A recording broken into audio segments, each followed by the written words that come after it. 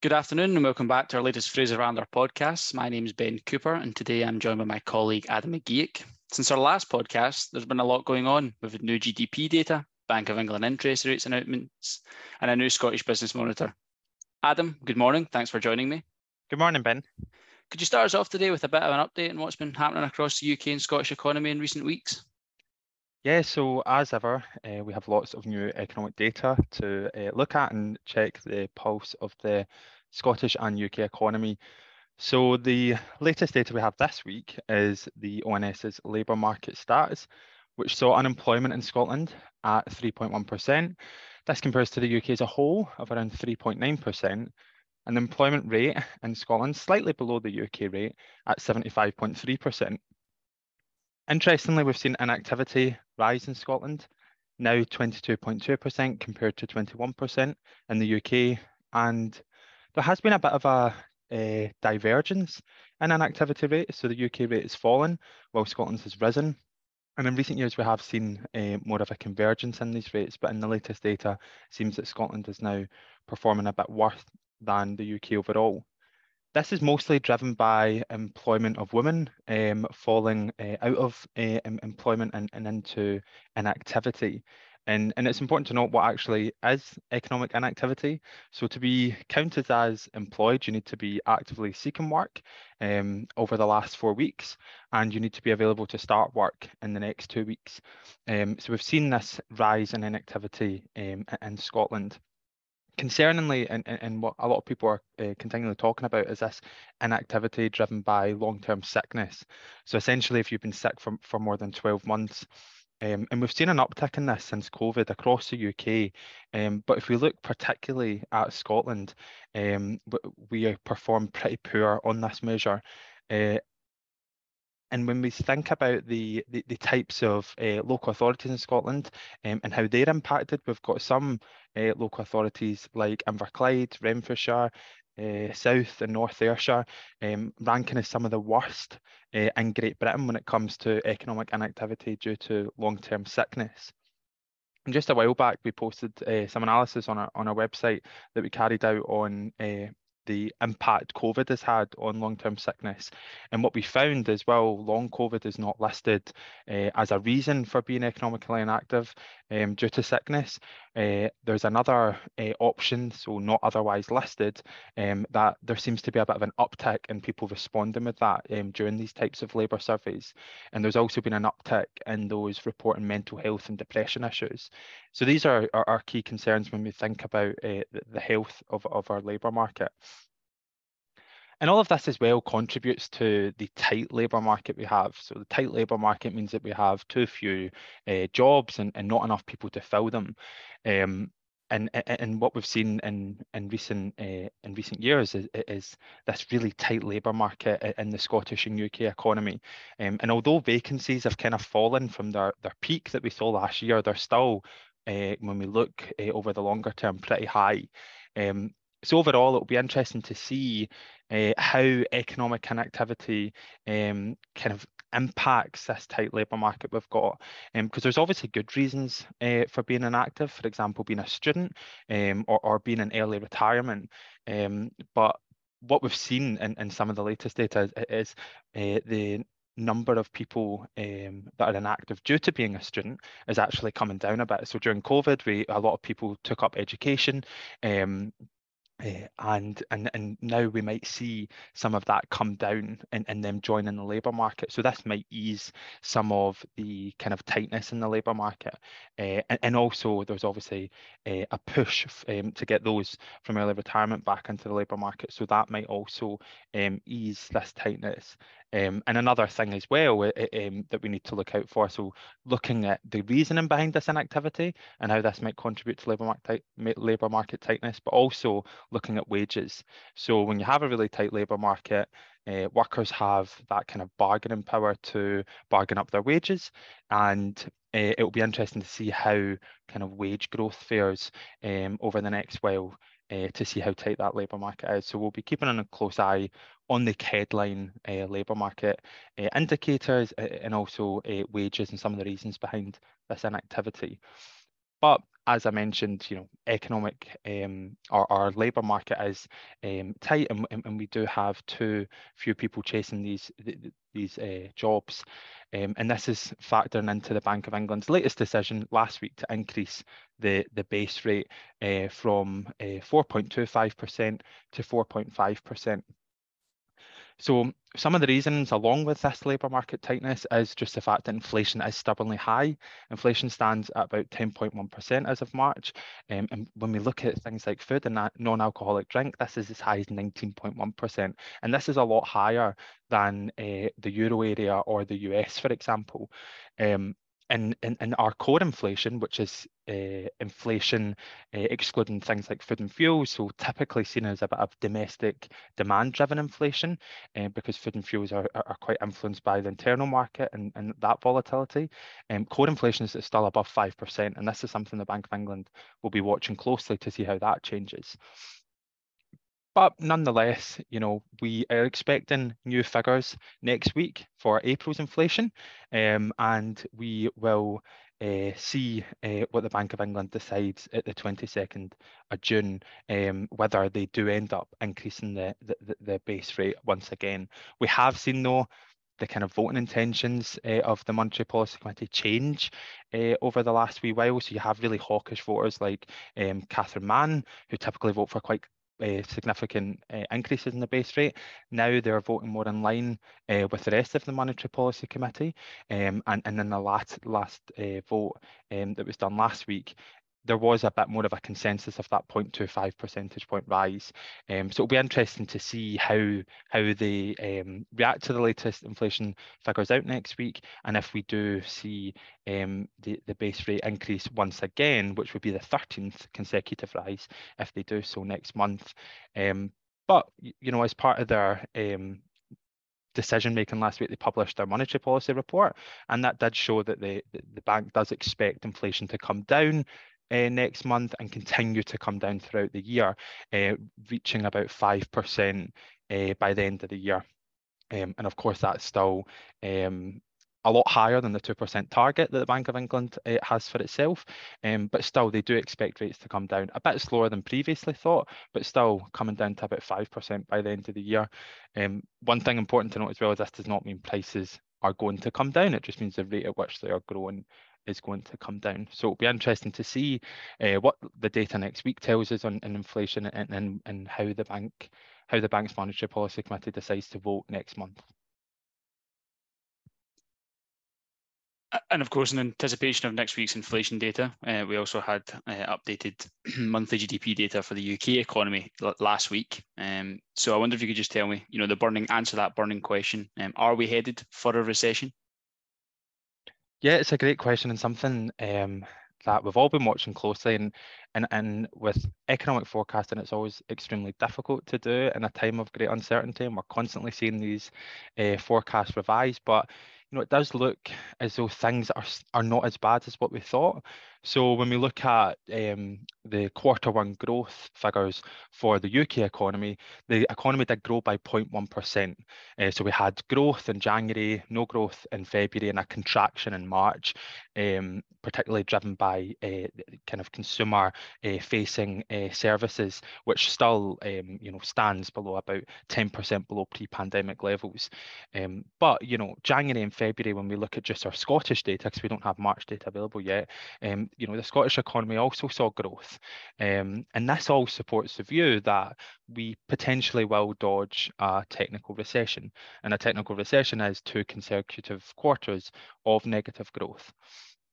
And just going back a wee bit to the Bank of England's publication last week, they set out their latest projections for growth of the economy. And what they expect is kind of no growth for the first half of this year, followed by overall growth of about 0.4%, 0.7% next year, and 0.8% in 2025. So we're not seeing that contraction that we were once expecting, especially when we consider the OBR's forecast back in March after the budget, where they saw a contraction happening this year, followed by growth of about 1.8% next year, and then over 2% in subsequent years. So when we do compare growth, outside of 2023 and kind of beyond, so 24, 25, The Bank of England's projections are a bit anemic in comparison, so it's pretty low growth of under 1%. So the outlook has improved in the last couple months, but it's kind of improved from bad to pretty weak. But it still nonetheless has improved, and this chimes with consumers and how they're feeling. When we look at the Scottish Government's consumer sentiment indicator, we saw some really sharp falls towards the end of last year. In fact, expectations around household spending fell to their lowest levels and have since bounced back a bit. Although all indicators on aggregate are negative, but they have improved. There's only one indicator that is positive in Q1's results for consumer sentiment, and that is expectations around the Scottish economy. So consumers are feeling that although overall there are challenges, they are feeling that wee bit better and a wee bit optimistic as well. So yeah, to perhaps lead on from that, you're discussing there that consumers are feeling a bit more optimistic, and there is that cause for a bit more optimism. Of course, last week we published our latest Scottish Business Monitor for Q1 of 2023. Does this translate through to businesses? Does it seem from the survey that businesses are feeling a bit more optimistic too?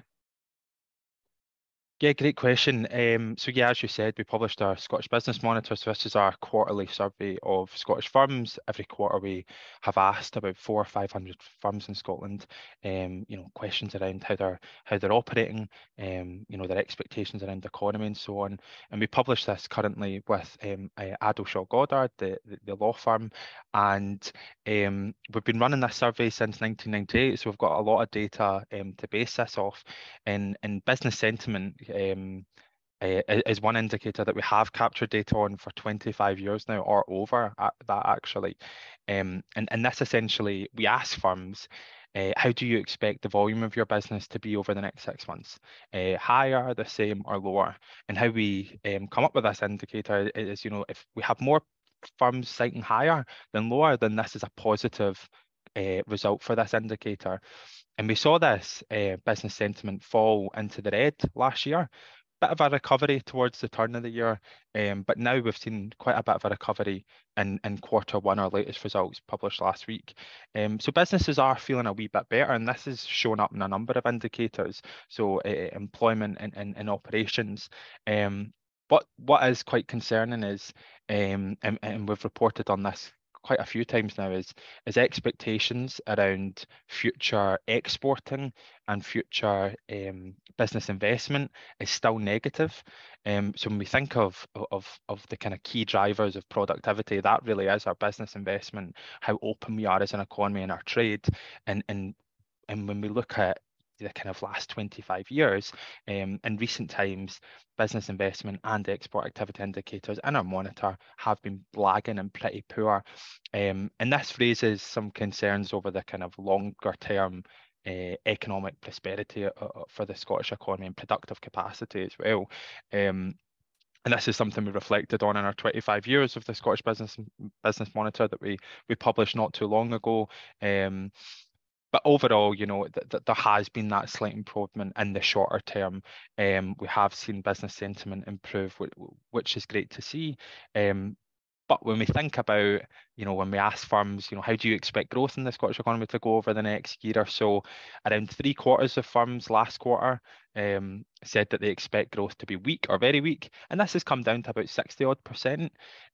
So there has been an improvement, but that still is a majority of firms expecting weak growth.